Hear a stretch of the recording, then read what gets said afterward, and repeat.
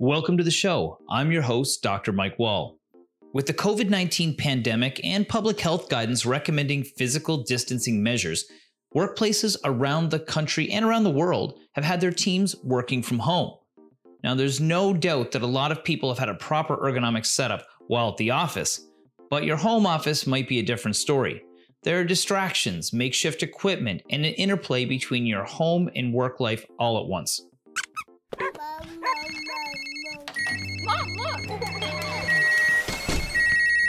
Now, organizations are starting to see that this shift to home can lead to increases in injury and just plain old uncomfortable work days. So today we're going to talk with two ergonomic experts who'll walk us through what you can do to make your home setup a safe setup. In the first part of the show, we'll talk with Dr. Diana DeCarvalho, who's an assistant professor of clinical epidemiology at Memorial University and a chiropractor by trade. Her research focuses on the relationship between health and injury, as well as the relationship between lower back pain and sitting. She's going to walk us through why paying attention to your ergonomic setup is so important. In the second half of the show, we'll talk with Erin Bradbury. She's the ergonomics lead at Memorial University and has a master's degree in kinesiology. She's going to help us set up our workstation and make sure that we are in alignment both at home and at work. So let's get to it. Welcome to the show, Diana. Thank you very much for having me. Very happy to be here. No, it's a great topic. It's so relevant right now. People are working from home and they're trying to make makeshift ergonomic setups. But maybe you could give us a bit of background on your research. Sure. Yeah. So I've been involved in ergonomics for a long time, even going back into my undergrad days. I did a lot of consulting and spent most of my time in office ergonomics. And my training is in biomechanics and ergonomics from the University of Waterloo.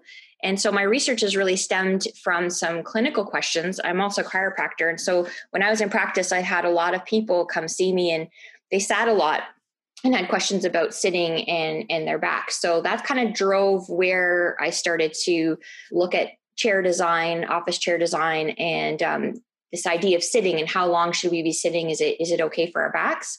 And I did that in my doctoral work and then have continued on. So our lab here at the Faculty of Medicine has a strong arm that deals with essentially looking at what flexion, like what happens to our backs when we're in these postures for really long periods of time, as well as some ergonomic aspects of that. So that's what we focus on.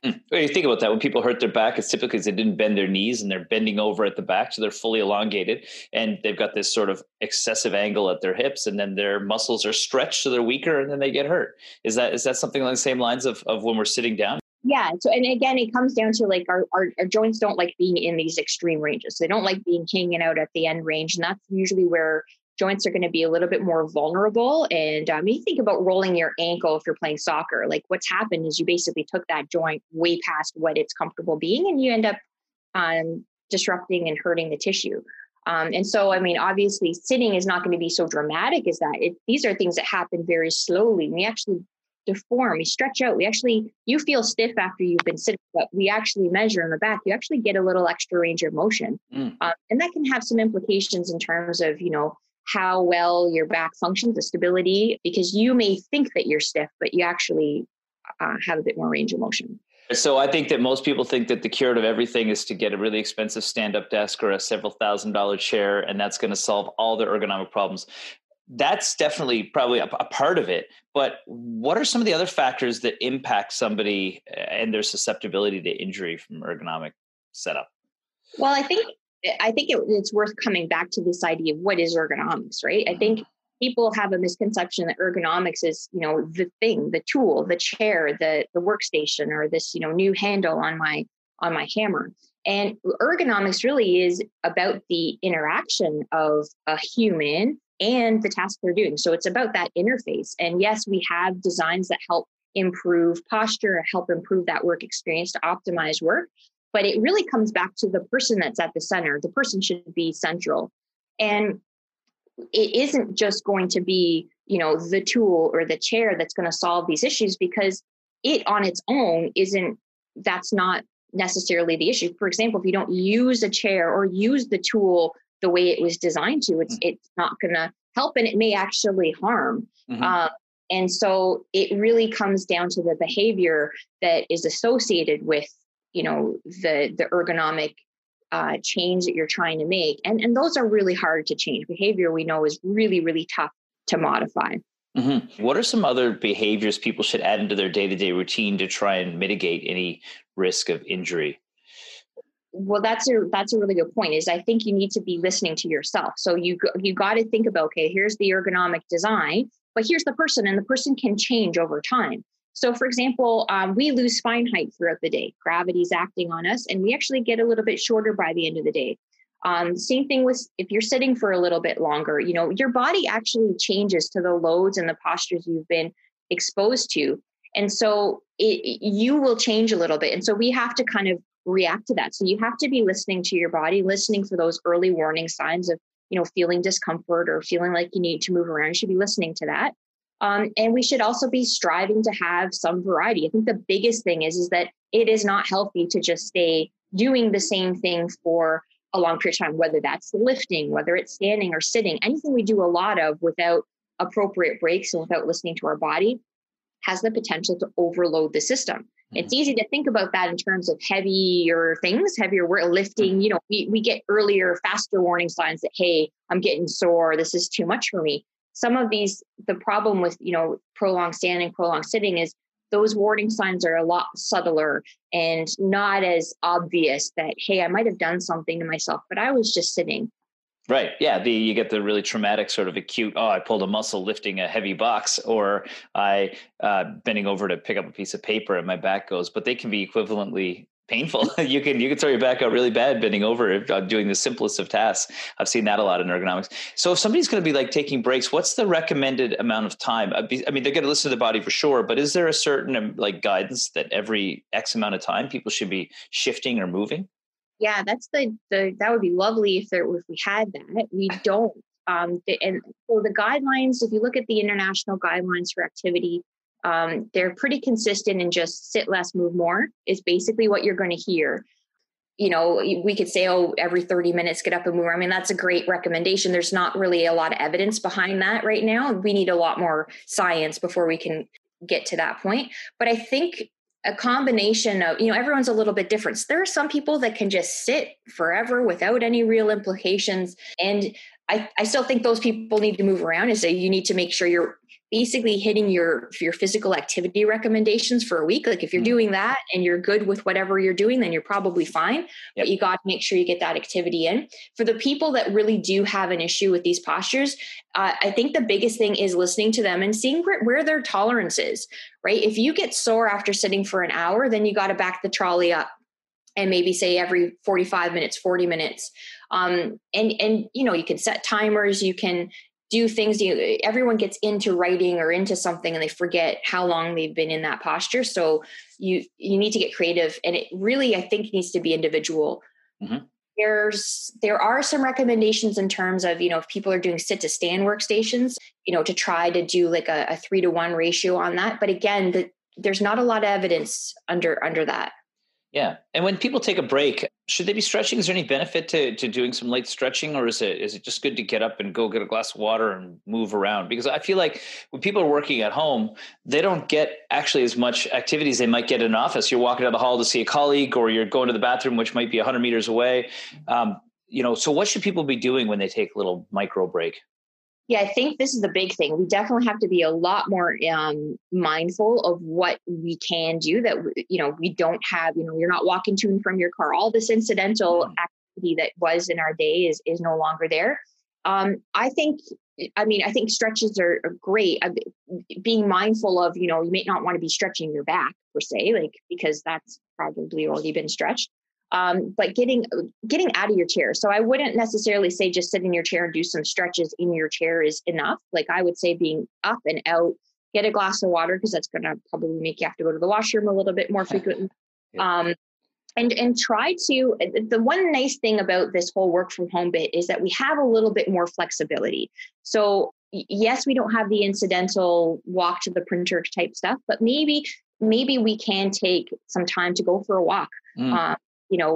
In the morning or at a lunchtime, and really try to do this with more intent. Mm-hmm. There's a lot more home exercising, all these web-based Yep.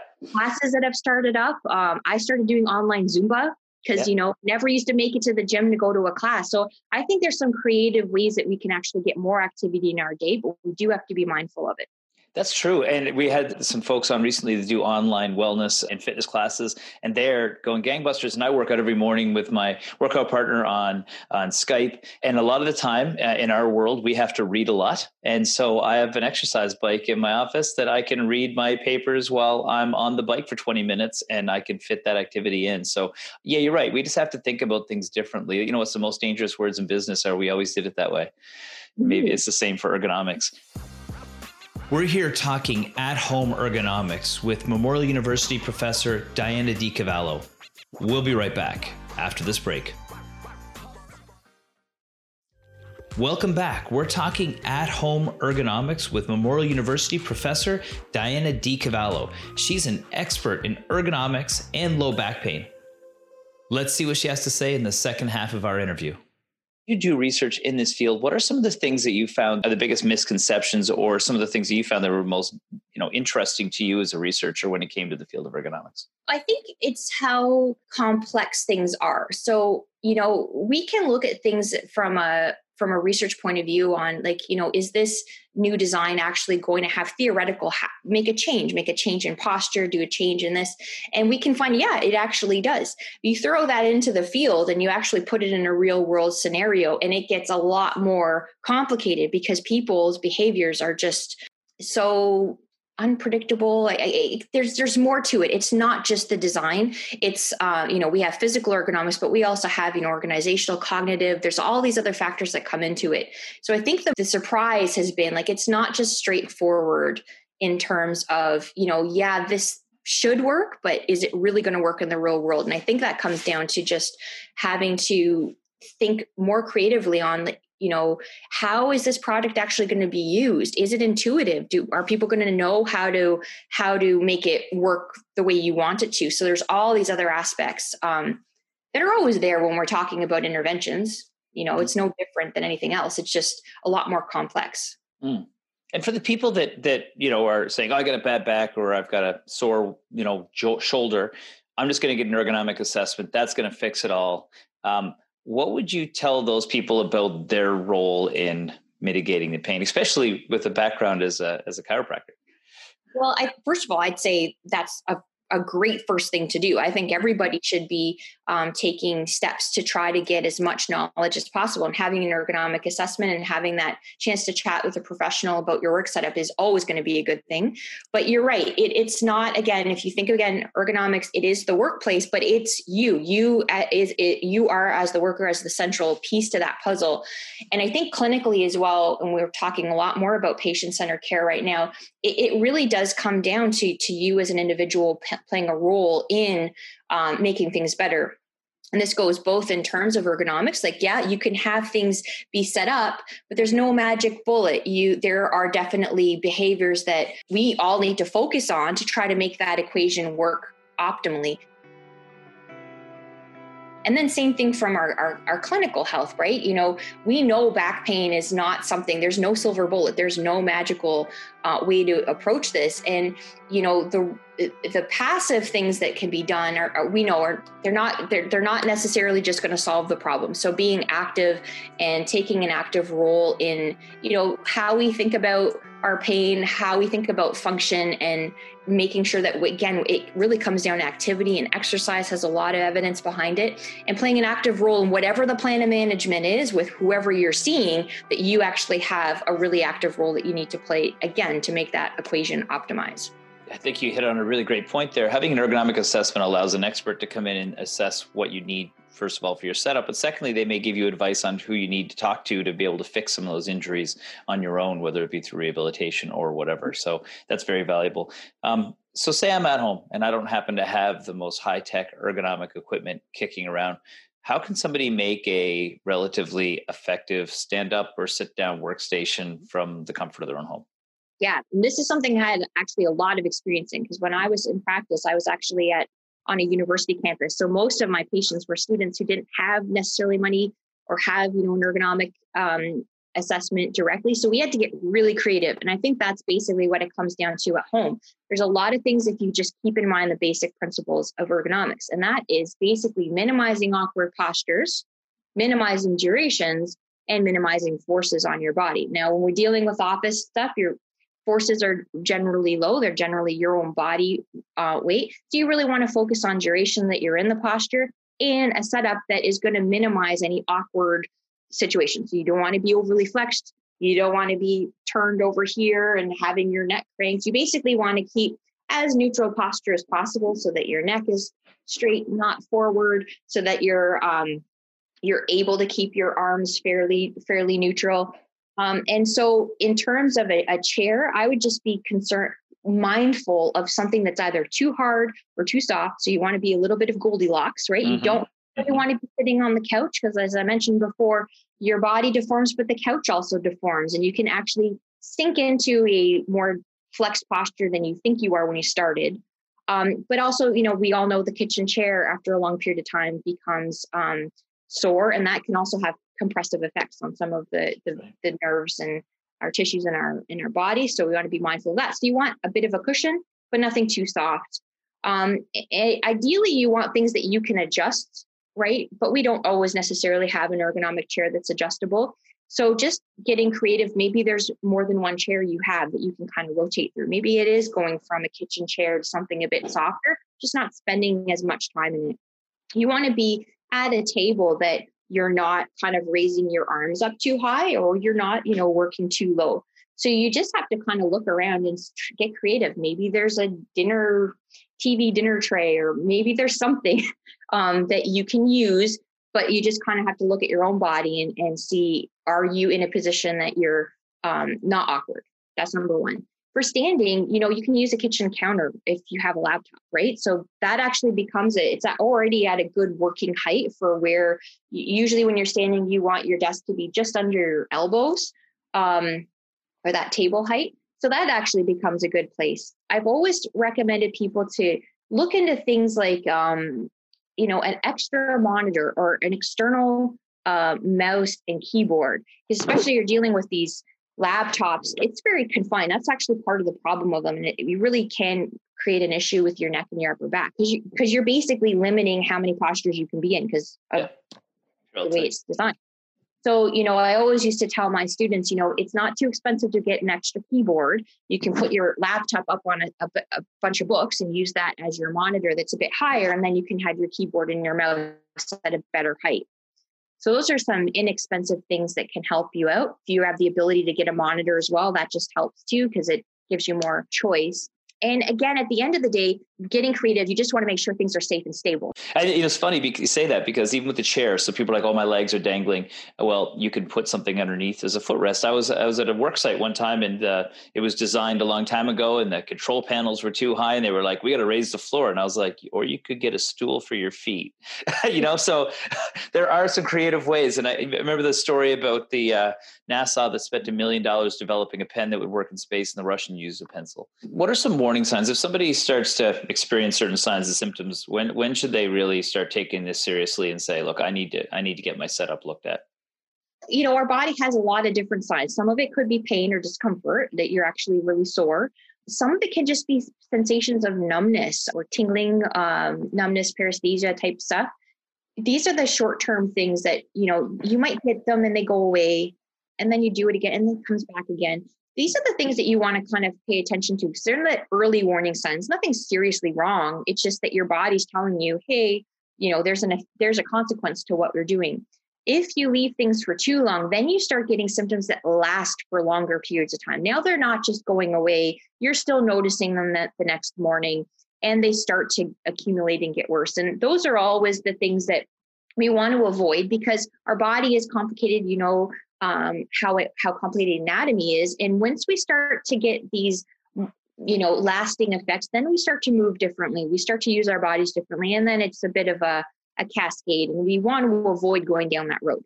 So really you want to be getting help earlier. And I know a lot of companies have been offering home-based, at least ergonomic consulting or some support in that regard. So take advantage of what's available if you have that from your workplace. If you don't, there's a number of resources, and I'll share them with you after, that you can kind of do some learning on your own. But you want to be listening to those early warning signs. You hit the nail on the head. Actually, what are some of those resources? Because I think that's something that people could really take advantage of right now. Sure. So tons of people are in the same boat, right? We're all kind of working from home. So there has been a number of resources that have been developed. And you always kind of want to focus on, organizations that have some evidence behind it. You'll find a lot of help online, but you want to look at where this information is coming from. So I noticed that the Workplace NL actually has some resources on their website for, office ergonomics, which can be modified if you're at home. You just have to apply the creative brush to it. In Ontario, there's the Center of Excellence for Musculoskeletal Disorders, CREAMSD, and they also have some resources on their website. In terms of just trying to be active and healthy, I know the Canadian Chiropractic Association has a stand-up app that you can download it to your phone that just has nice evidence-based exercises and movement strategies that you can guide through to be more active. I'm pretty sure most of the manual therapy organizations have something like that out there. And that's really what you want to be looking at, is information and resources that have been put together with some evidence behind it, so that it's... Well, I think that's extremely valuable information. I think everybody's in the same boat, like you said, and hearing it from an expert like yourself is super helpful for folks to be able to sort of demystify something that can be a little bit complex for a lot of us. So thanks so much for taking the time today. Thank you very much. Well, that was Dr. Diana DeCarvalho, who's an ergonomic researcher. When we come back, we'll talk with Erin Bradbury, who's an ergonomist and runs the Memorial University Ergonomics program.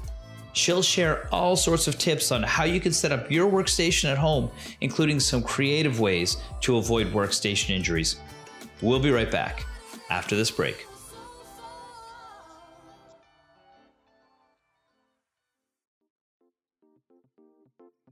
Welcome back. Now we're going to have a chat with Erin Bradbury. She's an ergonomist and runs the Memorial University Ergonomics program. She's going to talk about why ergonomics is important and then take us step by step through setting up our own workstation at home. We caught up this week to have a chat, so let's check it out. Welcome to the show, Erin. It's great to see you.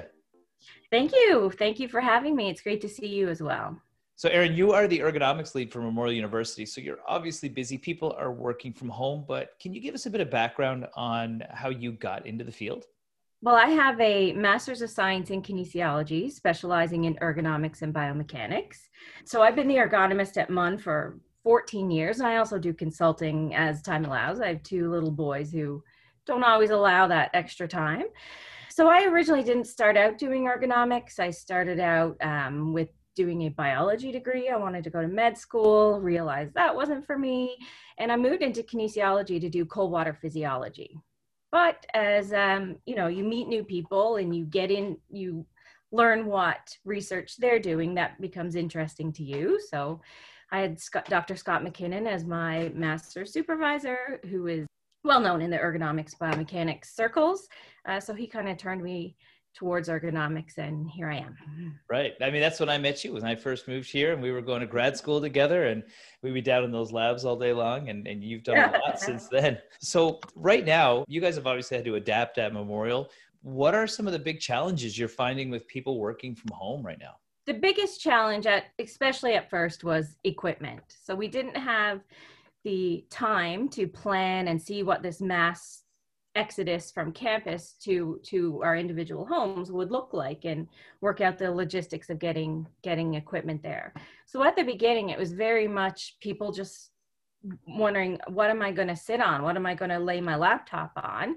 So we had to get pretty creative. I don't know how many times I've said, it's not a time to be fancy. Ironing boards were used as makeshift keyboard trays, boxes or overturned pots as monitor lifts. Like my keyboard tray is still 2 stools with puzzle boxes taped to it and a plank of wood. Amazing. But even when we figured out the logistics of getting equipment, this works. It's the right height. It's not fancy, but neither am I. So at the beginning, it was definitely what are we going to use? What tools can we use to set ourselves up correctly? And now we're seeing a lot of increased discomforts in the neck, shoulders, jaw area, which even though they're set up very well, just stress. We tend to hold our stress in our neck, our shoulders, our jaw. It's a stressful time for everyone. We're trying to figure out what our job now looks like. There's a lot of uncertainty about when we're going to be able to be back in our office, or when life is going to go back to normal, if it ever does. So people are tending to hold their stress. So no matter how well you're set up ergonomically, if you are clenching your muscles statically for extended periods of time, you're going to feel those discomforts. Mm-hmm. Yeah, people don't realize that when you're stressed, our body manifests stress physically, because that was how we responded to it for years. So we clench up our muscles and we compress our nerves and our veins, and our blood pressure goes up and stuff. I was going to ask this later, but I'm going to go right to it. We're going to talk a lot about ergonomic setup today. Like, how do we set our chair and our keyboard and all those practical, very legitimate things. But one of the things I think people are really struggling with is, how do people control all the external factors when you're home? You got kids and you got dogs and you've got noise and you've got all these other things happening around you. Like, how are you dealing with folks and the distractions at the home work office? Yeah, that's always, and it's very varied. So right now I have a dog who is very quiet. He doesn't bark. My kids are at school. I can devote my attention to you. In April and May and June, when my kids were home and I was still trying to get them to be students with me, their teacher, and that's not my calling, it was a lot harder because I did have distractions. I had to make sure they were fed. I had to make sure they were doing their work. So I found it a lot more stressful then. So our individual home lives are also very, very different. Some people need a bit of distraction. So I find sometimes if it's too quiet, so if I wasn't talking to you and I was just writing reports, I'd maybe listen to VOCM online, or, have a TV or something on in the background just to give me some distraction. Because when we're at the office, people would pop in. Like, I'm used to having those distractions. So carve out a spot for you in your home, noise canceling headphones if needed.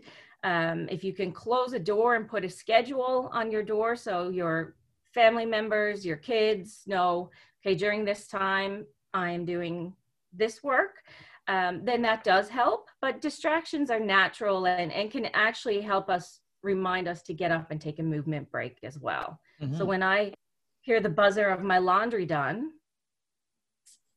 that's a reminder to stand up and go switch over the never-ending laundry pile.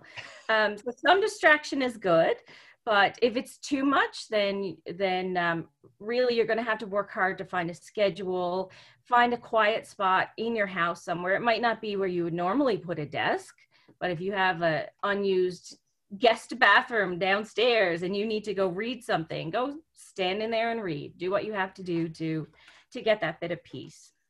That's a great idea. Yeah, I turned my spare bedroom into a home office, which is where I'm talking from right now. And it's great. If you've got extra room that wasn't being used, you realize, hey, that can be it's my gym and it's my office right now. But I think that I think you made a good point there that, it's not just about having complete peace and quiet, because we're in the office. It's not peaceful and quiet. And people like us have very social jobs. We're interacting with people, and that can be something that can lead to stress if you feel isolated as well. So I think that's a great point. So there's going to be a lot of people listening that are trying to set up their small business, for example. They're not all the size of Memorial University. Maybe you can walk us through what you've done and some of the things that smaller organizations can do to make sure ergonomics is part of their sort of safety. A well-developed ergonomics program is really important, not only from worker safety and productivity, but from a company's bottom line as well. So research has shown that while a lot of people think ergonomics is expensive, aspects of it can be, but your return on investment is very high. But I understand a lot of people don't have money to put up front towards, people think ergonomics, they think fancy chairs. A lot of times, if you have your ergonomics program early on, before injuries have been setting in, you're going to prevent the need for some of that more expensive equipment.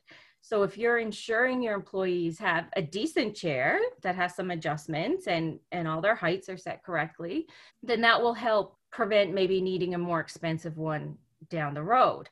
And ergonomics isn't just about office ergonomics, but wherever an employee works, ergonomics needs to be taken into account. So musculoskeletal injuries are the number one lost time injuries, lost time claims in Newfoundland and most places across the world.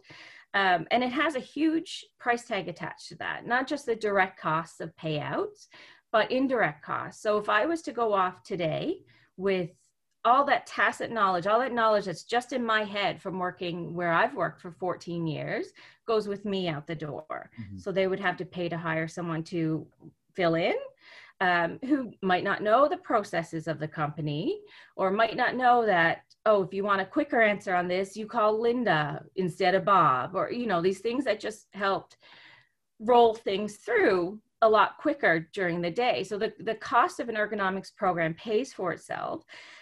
Workplace NL has a lot of great information on setting up ergonomics programs. Well, let's talk through some of those things you would do for folks, because, you know, some people at home, they don't have access to somebody who's got as much experience as you to be able to walk them through how to set up their ergonomics. So take me through setting up my workstation at home with whatever I got around the house. What would you start with in the checklist? Okay. So the first thing you want to do is assess what you're sitting on. So when you're sitting down, you want to scoot your bottom right back to the back of the chair and make sure your back is touching the backrest, and see how many fingers are between the back of your knee and the front of your seat pan. So ideally we want 2 to 3. If you have an adjustable chair, usually those seat pans can pull in and out. If it's too deep or too shallow, then there can be some circulation issues. So that's when a footstool will become more important, and we'll get into that. So the next thing, when you're sitting up straight with your back against your chair, your arms at 90 degrees, rested close to your body without having to shrug up your shoulders or pull down. If you have armrests, they should be at that height to allow you to keep that position. The back of your chair, so we all have that lumbar, that low back curve.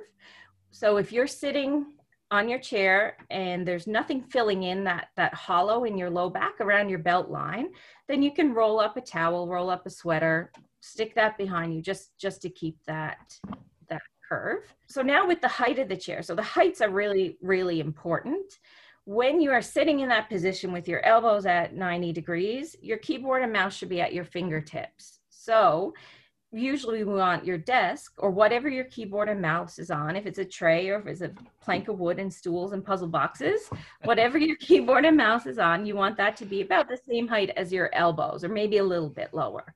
So if you're not at that height, then you want to bring your chair up in height, if it can be. You may need a footstool. So a footstool can be anything. It can be a box, it can be a book bag filled with books so it doesn't slide around, anything just to help you have your feet firmly on something so that you're not increasing the pressure underneath your thighs and messing with your circulation. So that's really it for the chair. We're here with ergonomist Erin Bradbury as she walks us through how to set up our own home workstation. We'll continue with the rest of the ergonomic self-checks right after this break. Welcome back. Before the break, ergonomist Erin Bradbury walked us through how to set up our office chair. Now she'll take us through the other ergonomic adjustments we can make to our own home workstation. Okay, now what will we look at next? Next is, so the keyboard and mouse should be on the same level. Sometimes people will put the mouse on top of the desk. That should be on the same level right in front of you and as close to the edge of your desk as it needs to be for you not to reach forward. So you want your upper arms perpendicular with the floor so that you're not reaching forward. Because if you're reaching forward, the rest of your upper body is gonna come with it, and you're gonna move away from the back of the chair back. Mm-hmm. So then it's your monitor. So the typical guideline for monitors is top of the screen at eye level. So for me, I do that on a very individualized basis because there's several things that can change if that worked for someone kind of drastically. So if someone is wearing bifocal eyeglasses, what tends to happen is they tip their neck up so that they look down through the bottom of their glasses. So tipping your neck up not only is bad for the muscles, but our circulation in our neck as well. We need oxygenated blood to go to our brain. So if you're wearing bifocals, lots of the times the monitor needs to be down lower so that you're not tipping your chin up. But also some of the programs we use on a daily basis are very different. Not everyone is using the standard Microsoft Word, Office, Excel. Like, we used to typically use the same programs. There's a lot of engineering programs or finance programs where the bulk of what they're looking at is closer to the bottom of the screen.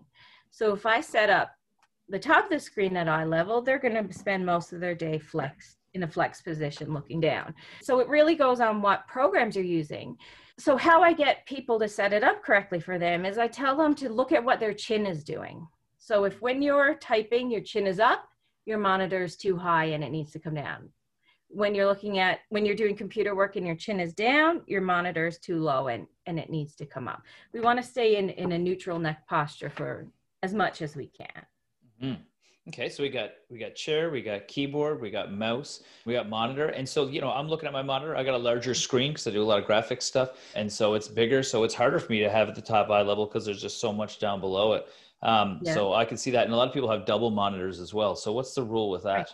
So usually the bigger the monitor is, so the typical guideline for distance of monitor is about an arm's length away. Again, that depends on vision issues. With the larger monitors, I ask people to put it kind of as far back as they can without having to lean forward or strain their eyes to see it. Mm-hmm. So when you have a large monitor, it's like sitting in the front row of a movie theater. They're never the first seats to go because there's a lot of neck movement to pan from one corner to the other. So you don't want to sit too far away that you have to lean in and strain, but we can't always follow the same guideline that was developed on a small 19-inch monitor for distance. Mm-hmm. With two monitors, the same thing, you want it back a little bit further, but the placement of them, you have to look at the percentage that you're looking at one versus the other. So if you're using them equally, then you want the split to be in the middle of you and them slightly angled towards you on each side. So that will accommodate the eye angle and you won't be spending more time looking in one direction versus the other direction. If one of them is your primary monitor and you're using it 80 to 90% of the time, then that one should be right in front of you and the other one angled on the side as close to that monitor as it can get. Because otherwise you can develop a muscle imbalance. If you're always looking to the left for 8 hours a day, then that can throw some things off. Now, just now we've got everything set up properly. Let's get if we could get really picky on stuff. But what about lighting? Because I know that people are set up wherever they possibly can, but I know lighting can affect screen glare and eye strain and things like that. Absolutely. And lighting also is something that's very subjective. Usually, personally, I don't like any overhead lights in my office. I turn them off. Some general rules that we try to go by is you don't want a light directly above your monitor because that can cause glare and eye strain, but you also don't want to sit directly in front of a window if that window is open. So if I was looking at you and there was a window behind you from my position, then that's a competing light source. So our eyes will be strained because they'll be trying to accommodate both of those. You want to make sure that any lighting you have is not harsh and that it does illuminate any papers that you're using. But our monitor is its own light source, so we don't need anything shining on the light source. And also playing around with your brightness and contrast levels on your monitor if you're finding it too bright can help. And there's a 20-20-20 rule to ward off eye strain while at the computer. So every 20 minutes, focus on something 20 feet away for 20 seconds. So for me to sit and look at my computer and to focus at this distance, the muscles in my eye have to contract at a certain length. So if I'm keeping them contracting, it's the same as where we talked about earlier, not squeezing your shoulder and your neck muscles for a long time without giving them a break. So you want to focus on something a different length away to allow them to contract at different lengths. That's interesting. And let's stay on that muscle strain side of things. I know that you do a lot of stretching, not only with people in office settings, but also in industrial settings. What are some tips for stretching, keeping our body limber? So you want to warm up first. So if you think of our muscles as chewing gum, if I had if I was chewing some gum now and was asked to, stretch it out, it would be easily able to do that. But if I found a piece underneath a table, I do have 2 boys, hopefully not though, stuck underneath a table and it was cold, then it is a lot harder to move. So you want to warm up first. And that could be, if you're working from home, you might, just walk up and down some of your stairs or march on the spot. So you really want to warm up those muscles first. And with stretching, in some of the industrial settings, we get them to do a big block of them at once. But if you're in an office setting, do a few of them maybe every 20, 30 minutes. Like pick 2 stretches and do it throughout your day to help ward off. It allows you to move, which is the most important thing you can do, but also be aware of where you may be feeling aches and pains. So if every time you go to do a stretch, you're wanting to do a neck stretch because that's what's bothering you, then maybe you can find out, well, why is my neck bothering me? Mm-hmm. All right, Erin. So, people don't have optimal equipment sometimes. You talked about your keyboard tray of 2 stools and puzzle boxes. What were some of the most creative tools and things people have used to make themselves ergonomic at home? Oh, I've seen a lot, Mike. People are so creative, and it amazes me every time. I know I mentioned earlier, like pots upside down. Someone was in their kitchen and would stand sometimes. They had their setup, but they wanted to stand and do some work. The countertop was too low for them, but their microwave was on their counter. So they popped their laptop on top of their microwave. So that was, that was creative. Ironing boards have actually become, I have a new appreciation for ironing boards. Mine is never used for ironing. But yeah, they're adjustable. So that's brilliant. People are standing using ironing boards or sitting using it as a tray. Lots of little shelves and boxes that people have used. People are really, really getting creative, and but it's helping. I tell them it's not a time to be fancy; it's a time to be functional. So. Mm-hmm. Well, I think that people learned, on the extreme version of it, that working from your couch or working from your bed does hurt your body after a while, and that they need to start sitting up straight and having a nice surface. So, no, that's great. I think that, creativity is good. You don't have to be fancy. That's a huge message for people, making sure folks are stretching and moving around, and also finding the right balance for them to feel like they're engaged, but also not distracted. Those are all really, really great tips for folks. Thanks so much for taking the time today to chat with us. That's great information. And it's nice for people to have access to somebody like yourself who does this so often and knows so much. So I really appreciate you being on the show today. Thank you, Mike. Thank you for having me. Well, that's today's show. And if you're working from home and needed some ergonomic guidance, you can't get better experts than Dr. DeCarvalho and Erin Bradbury. And if you're someone who's experiencing aches and pains from your work setup, then take their advice and do the self-checks. And if it's getting worse each day, you should go talk to your medical team. Now, if you have a company, big or small, and ergonomics isn't on your radar, maybe you should look at it. As both of our guests mentioned, there's lots of resources out there, including some great info available on the Workplace NL website. In the meantime, take your breaks, keep your body moving, and get your workstation lined up. Thanks for joining me. I'm your host, Dr. Mike Wall.